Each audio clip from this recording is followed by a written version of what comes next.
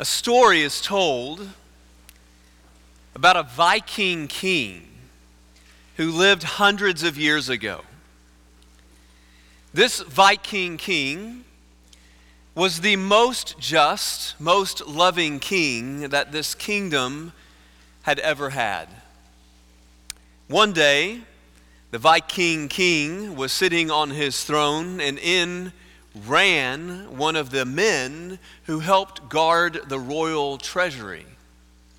And he said to the king, "King, the royal treasury has been robbed." This was a big deal because the kingdom was supported by the royal treasury, and so the robbing affected everyone else. The wise men gathered around the king, and they said to the king, "We believe that this must be punished, and so that everyone knows they cannot take from the royal treasury. And so we suggest that the king let the kingdom know that whoever it is that's stolen from the treasury must be whipped 10 times. The king, understanding that he needed to punish those who did wrong, he was just, said good. And he announced to the kingdom, the one who has stolen from the treasury must be whipped 10 times. 2 days later, the king was sitting on his throne, and what do you think happened? In runs a man who helped guard the royal treasury, and he said, O king, the royal treasury has been robbed." The wise men gathered around the king, and they said, well, maybe the punishment was not severe enough to scare off a potential criminal. "We believe you should say 20 lashes to whoever stole from the royal treasury." So the Viking king, in his justice, said, "We need to protect the resources of the country. Whoever has stolen must receive 20 lashes. 2 days later, the Viking king's in the throne room. "Kids, y'all want to help me? What do you think is going to happen?" In runs who? I'm hearing y'all say it underneath before I interrupted. Yes. In runs one of the people guarding the royal treasury and said, O king, the royal treasury has been robbed." Yes. Stolen from. Wise men gathered around the king. They said, "O king, we believe that you need to raise the penalty so that people understand that this cannot happen. It's going to hurt everyone in the kingdom. We believe you should raise the penalty to 40 lashes with the whip," which at that point in time was considered a penalty similar to a death penalty. 40 lashes with the whip. The king announced to the kingdom, yes, 40 lashes. 2 days later, he's sitting in the throne room. In runs his guard. O king, someone has robbed again from the royal treasury. And this time, the criminal was caught. The king said, "Who was it?" They said, O king, the criminal is your mom." The wise men gathered around the king, and this time there was a lot of disagreement. O king, you're just. You've always been just and enforced the law. You must give 40 lashes to the criminal, your mother. Others who were around the king said, O king, you're loving, and we know you love your mother. We cannot force you to do this to your mom. The king retreated to his bedroom, and he said, "Tomorrow I'll give my ruling." He came out of his bedroom the next day, and he announced to the Viking kingdom, he said, "Because the law was in place, and I must punish those who do wrong, we're going to tie my mom to the pole and administer lashes." So everyone was shocked, but understood at the same time. The king had to be just, but how could he do this to his mom? So they tied her to a pole in front of everyone. The king asked the guard to take his position, and the guard took his position. And then the king stood up, took off his crown, and he placed it on the throne. And he walked up behind his mother who was tied to the pole. He put his arms underneath her arms, and he said, "Guard, administer 40 lashes." The guard said, "O king, I cannot do that, because if I try to whip your mom, I'm going to actually hit you instead because you're in the way." And he said, "I know. I'm here on purpose." Begin to administer the lashes. And the kingdom watched as the Viking king was whipped 40 times in place of his mom. Now that story was told to me as if it was a true story. I got online, and you can do that later, don't do it right now. And there are a lot of versions of that story. It is an oral tradition story of a Viking king, almost as if maybe at some time, at some point in the history, there's been a king like that. If you're here today, I want to talk to two groups. First, if for you it's just weird when we sing about this person named Jesus and you've never really understood what's the big deal about Jesus, I want you to hear about the king that Christians worship. But the second group is the group I want to focus on most today on this groundbreaking Sunday for us as a church. I want to remind our church that it's never been and it never will be about us. That we have a king who has taken our place. If you have a Bible, I want to invite you to open it to Luke chapter 23. As we approach Easter Sunday, we are listening to Jesus from the cross give his 7 cries. Last week we talked about the fact that he has already suffered severely before he even ends up on the cross. The word that we have in our English language for the deepest level of pain, excruciating, actually comes from the cross. But that's not the only word we get from the cross. Do you know, for Christians, really, it's all about Jesus. In fact, as you hear the story of the Viking king, and I were to ask you, what's that story about? Very few of you would say, it's about this mom, right? It's about a loving and just king. Another word in our English language that comes from the cross is crucial. This is the defining moment, we believe, in the history of the world. Stand in order to honor God's word, and I'm going to begin reading in Luke chapter 23 and verse 32. 2 others who were criminals were led away to be put to death with him. The him there is Jesus. And when they came to the place that is called the Skull, there they crucified him. And the criminals, one on his right and one on his left. Jesus said, "Father, forgive them, for they know not what they do." And they cast lots to divide up his garments, and people stood by watching. But the rulers scoffed at him, saying, "He saved others, let him save himself if he's the Christ of God, his chosen one." The soldiers also mocked him, coming up and offering him sour wine and saying, "If you're the king of the Jews, save yourself." There was also an inscription over him, "This is the King of the Jews." One of the criminals who were hanged railed at him, saying, "Are you not the Christ? Save yourself and us." But the other rebuked him, saying, "Do you not fear God, since you are under the same sentence of condemnation? And we indeed justly, for we are receiving the due reward of our deeds. But this man has done nothing wrong." And he said, "Jesus, remember me when you come into your kingdom." And he said to him,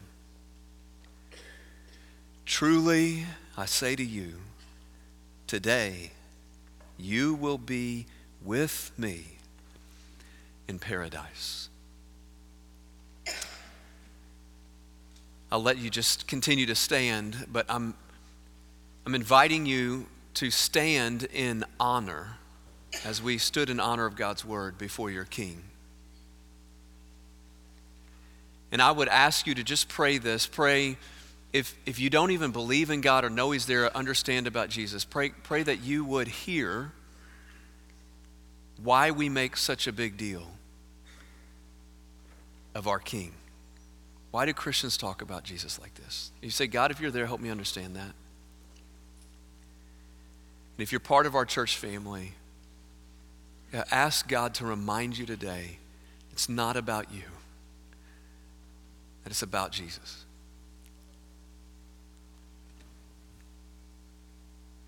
In Jesus' name, amen. You may be seated. 3 points. Good Baptist sermon, right? And it's even alliteration today. Guilt, grace, and glory.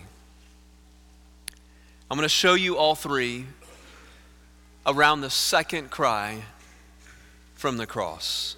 First, guilt. When I talk to religious people, and sometimes even when I talk to people who claim the name Christian and ask, if you died today, do you know where you would go? So often I hear people tell their story, meaning I will hear them say something like, I think I would go to heaven. I think because I'm a good person.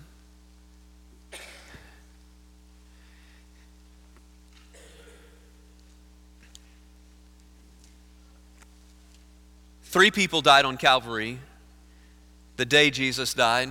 One in sin, one for sin, one forgiven.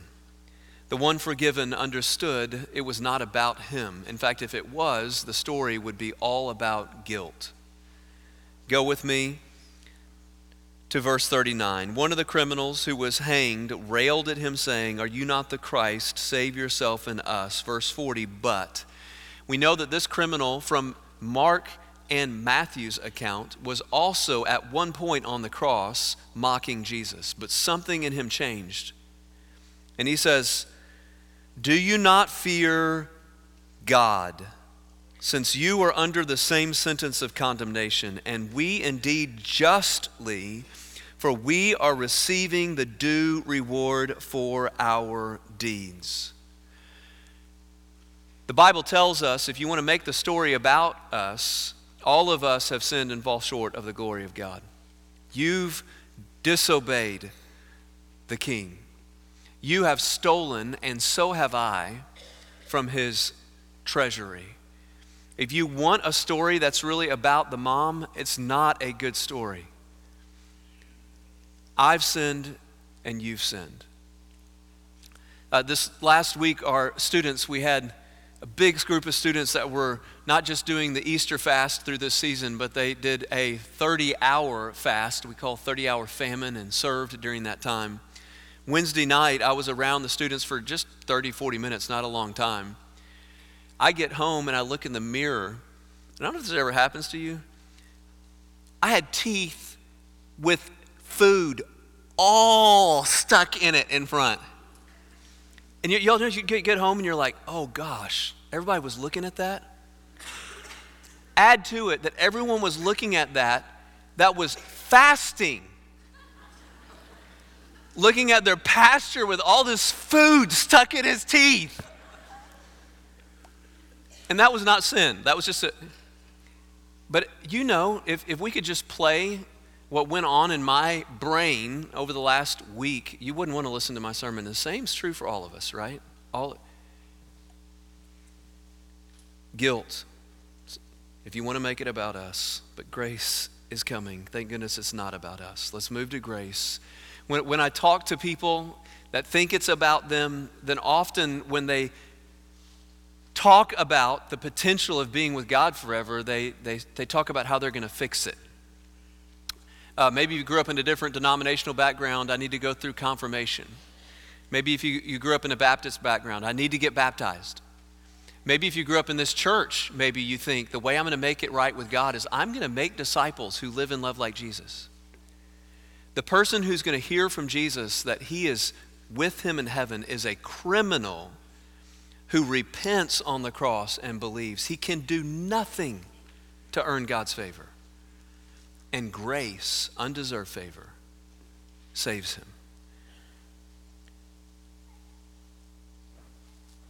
How did it happen? What changed in him? Maybe it was the fact that he's hanging on the cross mocking this man, and he hears this man cry out, "Father, forgive them." And he looks over at this man and he sees a fountain filled with blood drawn from Emmanuel's veins, pouring down from the cross as the people around the cross say, "If you're the Christ, save yourself, Christ the Messiah." And he thinks back to all the promises of a coming king and a suffering servant, thinking about all the sacrifice that had to be made to cover sin. And he sees the sign above him that says, "The King of the Jews." And it happens in him. He repents. He turns. Literally, the word means that there's an inner turning from mocking and ridiculing Jesus to reaching out to Jesus. He can't physically. He can do nothing physically. But internally. Again, verse 41, "And we indeed justly, for we're receiving the due reward for our deeds, but this man has done nothing wrong." And he says to Jesus, "Jesus, remember me when you come into your kingdom." Jesus, remember me when you come into your kingdom. What? Did you ever learn to say a prayer to save you growing up? Like, that's another thing that we're good at as Baptists. You need to make sure you say the prayer. Get the words right? I was never taught that one. I don't think he got necessarily maybe all the words right, but something happened, right? He was saved. The Bible tells us it's for by grace you can be saved, and I'm saved through faith. It's not of ourself, it's a gift from God. Not of works, lest any man should boast. We have no glory in the story.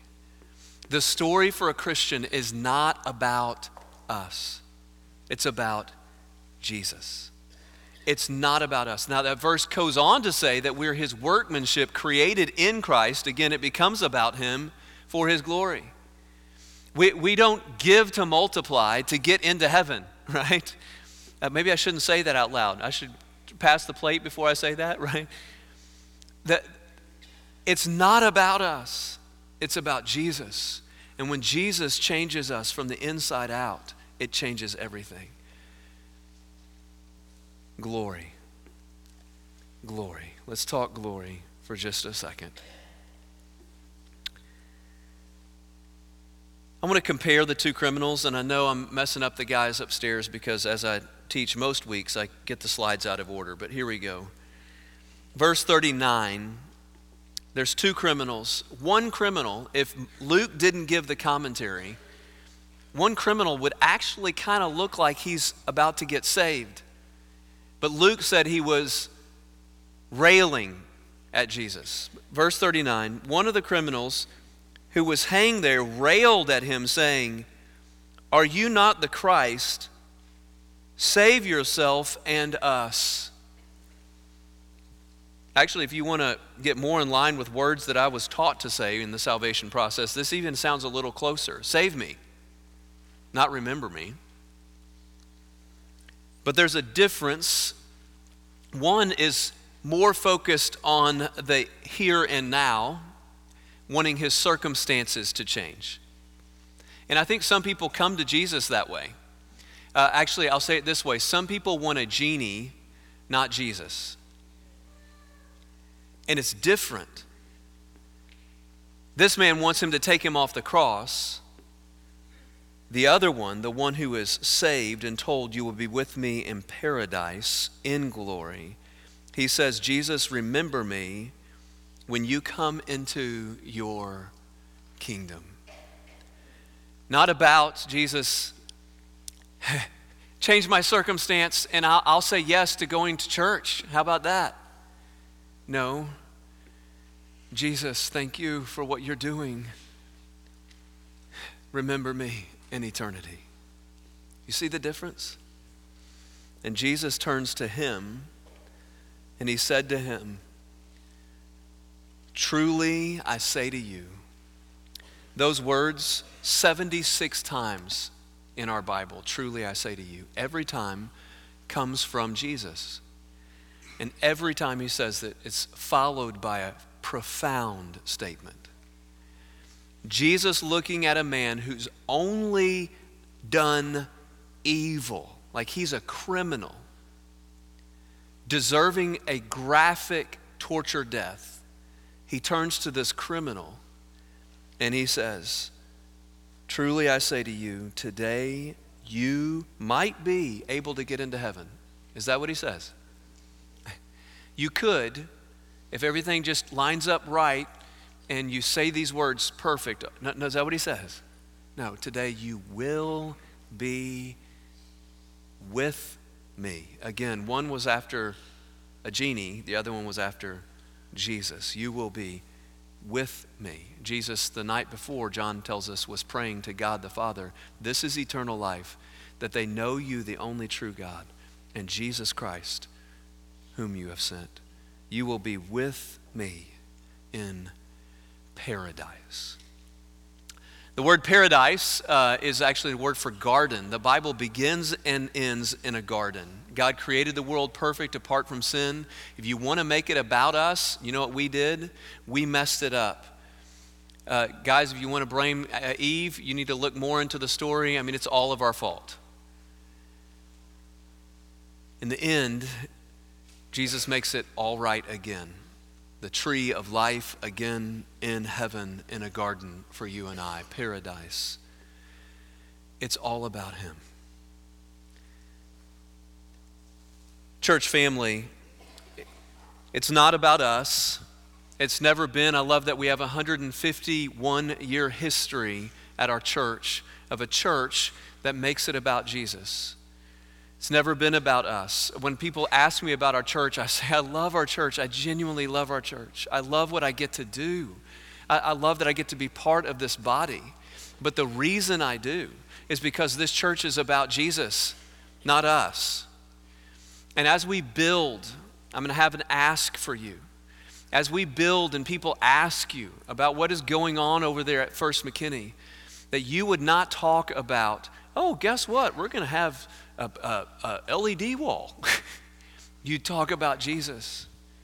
As we build and people see and hear you, or maybe understand that something's happening behind us, that you would even know that what we're doing is not trying to make us more comfortable. We're trying to create an environment where others will hear the good news of a king that was greater than some Viking king that saved his mom. A king that laid down his life for criminals that were his enemies, like me and you, and those that are in our neighborhood. And launch from that place students and leaders that will go around the world to tell the story of Jesus. So my ask of you, the big apply is through this season, will you with me remember, it's never been about us. It will never be about us. It's about Jesus. That we have a story of a great king who laid down his life for you and me. There's a real kingdom. There's a real king. His name is Jesus. He is the Christ, the Son of God. In his love and by his grace, he came and he lived a perfect life. He died in our place. He wrapped his arms in between you and I and the punishment we deserve. He died in our place. He rose again and he's coming back. He's coming back. And I'm praying that through Multiply, there are going to be more people than we could ever imagine that are going to get to be experiencing glory with us because the story is about him, right? What do we get to do? We get to repent like the criminal on the cross, believe, and follow Jesus. We're alive. We get to live for him. That's what we get to do. There's a man, I'll show you a picture, you're going to think, really? Yep. He did not experience the ministry of the rock. He's actually even older than the rock, believe it or not. This guy is William Cooper had an incredibly difficult life. His mom, tied to our first story, died when he was 6 years old. Struggled with anxiety, depression his young adult life. He went to law school and then he couldn't get a job. He struggled with the sin that he knew he was facing, and his story was not a good one. He met a guy by the name of John Newton who would focus on another story. Anyone know who John Newton is? He wrote a song, some of you, yeah, raising hands, song that y'all might know called Amazing Grace. John Newton impacted this guy's life. And at one point, William Cooper was reading the prophecy of the coming king that would take his place in Zechariah chapter 13. He read these words, "On that day a fountain shall be opened from the house of David and the inhabitants of Jerusalem to cleanse them from sin and impurity." And he said that fountain is the blood of Jesus. And he wrote a song that you and I know that when it came out, a lot of people thought it was too graphic. They wanted to change the story. They actually tried to change the words and take blood out of the song. But it didn't work. Everyone went back to what Jesus had done. And I want to invite you with me to remember that this is all about him as we sing these words again together.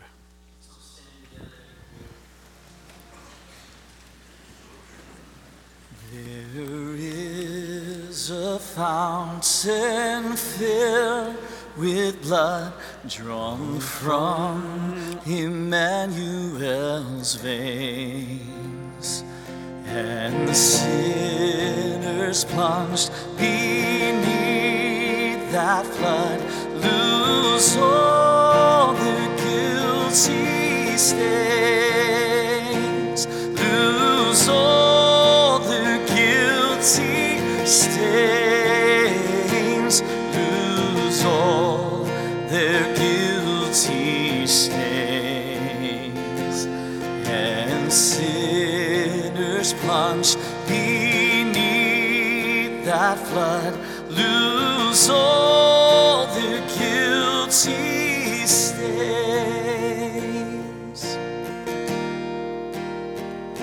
And the dying thief rejoiced to see that fountain in his day.